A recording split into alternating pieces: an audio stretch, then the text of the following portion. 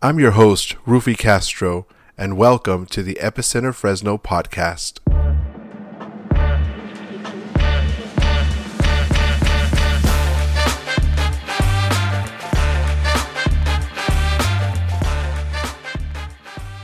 Welcome. I'm your host, Rufy Castro. The title of the message that was preached on January 15th was entitled, Heed the Call. Now, you will notice that the previous episode was also originally preached on January 15th, and that's because there were two preachings on this particular day. The episode that you heard last week, that was released last week, that was actually preached at Epicenter Apostolic Church. And this one, Heed the Call, was preached on January 15th, but this was preached in the afternoon service. I had the privilege and the honor to preach at Mount Olivet Apostolic Fellowship. Now, this particular preaching, you won't find on the Epicenter, either the Facebook page or the Epicenter website. You will find it on the Mount Olivet Facebook page and on their Instagram as well. So if you're not following Mount Olivet, they are a wonderful church here in the city of Fresno, pastored by Pastor Alvarez and First Lady Alvarez. So go back. I encourage you, follow them on Instagram if you're not following them. January 15th was when this was preached, and you'll be able to hear the complete message. Amen. So let's go ahead and jump right into this. This particular message, we're coming out of the book of 1 Samuel, chapter 16. So we want to talk a little bit about heeding the call. We did 1 Samuel chapter 16, 1 through 5, and then we jumped all the way to verse number 10 and we went from verse 10 to verse 13. So there's two ideas, if you will, when it comes to this story. The first one is, it starts off with the Lord speaking to the prophet Samuel. To give you just a bit of background, King Saul has sinned against the Lord to the point that the Lord has taken the kingdom away from King Saul. Not only has he taken the kingdom away from King Saul, he's also taken away his spirit, the Lord's spirit, from King Saul.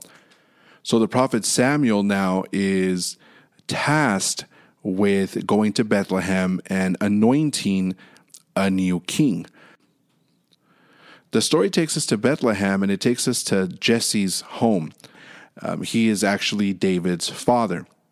The prophet Samuel shows up into the town, and the first thing that happens is that the town starts freaking out a little bit. And again, I encourage you to go and listen to the complete message. It'll help you understand why the town was freaking out. But they're freaking out a little bit, and Samuel, lets them know, I'm on my way to Jesse's house. I'm on my way to sacrifice. Now, remember, sacrificing is how the Lord was worshipped in the Old Testament. He would sacrifice an animal, had to be a clean animal, according to the book of Leviticus. So he makes it to Jesse's house, and obviously David's not there. David is out in the field, and David is the youngest of Jesse's sons. When we talk about this, we talk about just how Jesse's family was so dysfunctional that when the prophet Samuel comes and he asks Jesse, says, I'm here, I want to see your sons, Jesse doesn't let Samuel know that David isn't there. In fact, nobody lets the prophet Samuel know that David's not there, that there's this other son that's out in the fields with the sheep. So when you look at it, David's being despised. Now, this does a lot for us when we think about being despised, especially by family members. It does hit us, and emotionally and psychologically, it does do something to us. It is hard when we're despised by people we don't know, or we lose friends. It is a completely different story when we're despised by our own family members. So when we're despised by our family members, it really cuts deep. And we tend to obviously separate ourselves and involve ourselves with something else because we are lacking that love. That's why in today's society, you'll have a lot of people that will look for love in all the wrong places. They'll look for drugs, alcohol, prostitution, joining a gang, entering into some sort of relationship, trying to find love, trying to be accepted. And it's all because there's something that's lacking. The Bible lets us know that as Samuel's looking at Jesse's sons, the Lord let Samuel know, none of these are the ones that I want to anoint as king. It doesn't mean that Jesse's sons, were wimpy or anything like that. They were strong men. In fact, the Bible describes them as strong, goodly men. The problem is that we only see the outside. We don't see what's happening on the inside. God sees the inside. God's the one that's able to understand the thoughts of our heart. In fact, he knows all of that. So many times when we are being despised, sometimes we're being despised because of the way we look. Maybe there's imperfections that we have. We're not as handsome as we're supposed to be or as cute as we're supposed to be, and that's what causes people to despise us. They don't see our hearts, right? They don't see what's inside of us. They don't see God moving inside of us and doing things. And the reason why is because you're not given that opportunity, because you're being judged, right? You know how there's that saying, never judge a book by its cover. Well, many times we do that, and many times we are judged that way too. And because of our shortcomings, we get overlooked. So with David got overlooked. David, in fact, was out there, and the prophet Samuel asked Jesse, do you not have any other sons? Is there anybody else here? Because the Lord sent me to speak to your sons. We see that Jesse says, yes, well, there's one more. I have one more son. He's the youngest, but he's out in the fields. He's out there taking care of the sheep. So I want to pause right there and think about that, because the prophet showing up to Jesse's house is such an important event that you would have thought that Jesse would have called David and called all his sons, had everybody take a shower, because the prophet of the Lord is showing up. It was very rare in those days when the prophet of the Lord would show up to your home. In fact, it would be a time of celebration if the prophet of the Lord showed up to your house. You would want your family there. You would want your uncles and aunts there. You would want your mom and dad there. It would be a very joyous event.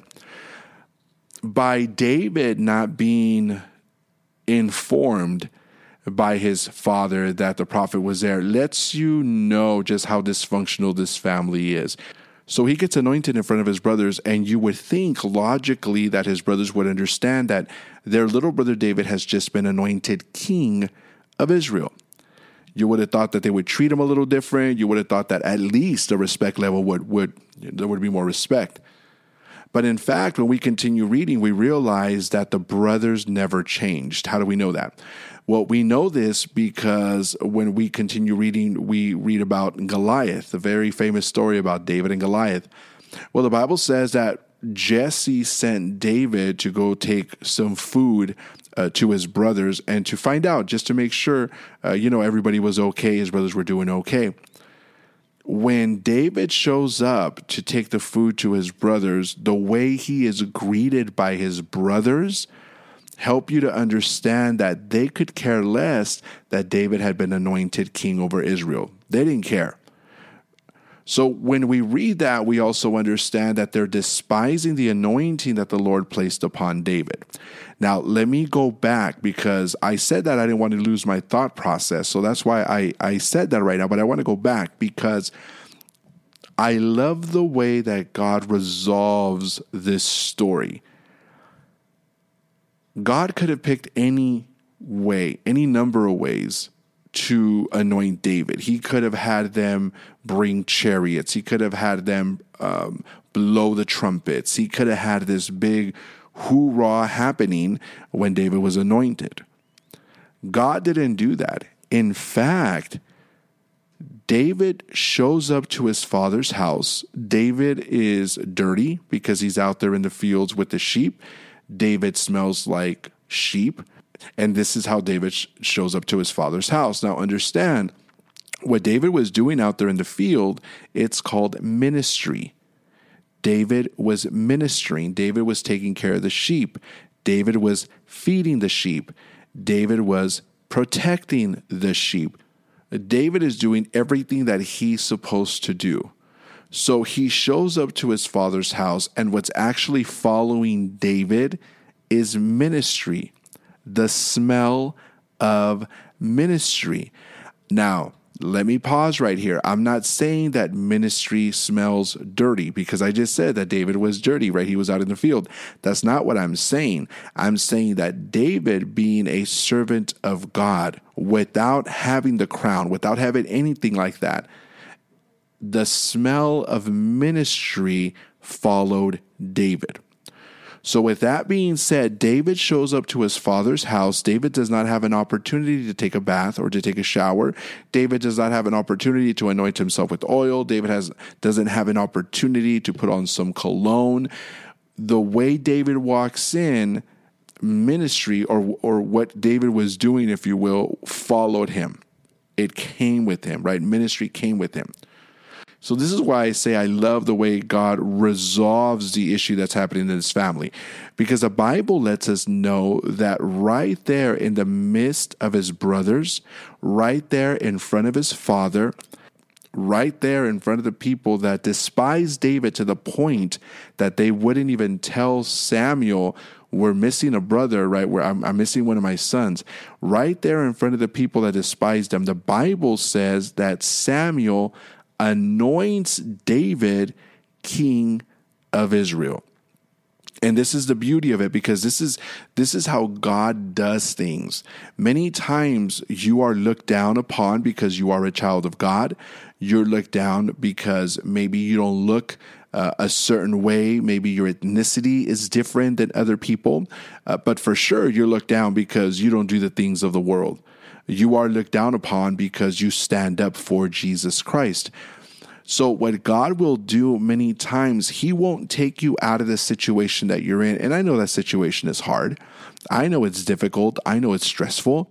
We wish that God would take us out of the situation so we can move forward in the things that God has called us to do. God has other plans, though. Instead of taking you out of the situation that you're in, what God wants to do, he wants to anoint you right there in the midst of the people that counted you out. God wants to anoint you right there in the midst of your haters. God wants to anoint you right there in the middle of the people that stated that you weren't going to be able to accomplish anything in life. That's what God wants to do. Now, here's the thing. The reason why this message was entitled Heed the Call was because you have a calling on your life. You have ministry that God has placed inside of you. For this portion of David's life, his ministry, believe it or not, was to take care of sheep. David could have been disobedient. David could have said, I'm not doing that. I'm not going to be out there in the fields. I'm not going to be risking my life to protect the sheep. David could have done that, but David didn't. In fact, David was obedient. So when you and I are obedient to the calling in our life, we have to understand that God notices and God will bless in due season. Now, the calling that you carry may not be exactly what you like right now. The calling that you carry may not be something that you fully understand right now, but in due time, you will realize that being faithful to the calling that's in your life right now, it's preparing you to propel you to the heights that God wants you to be in.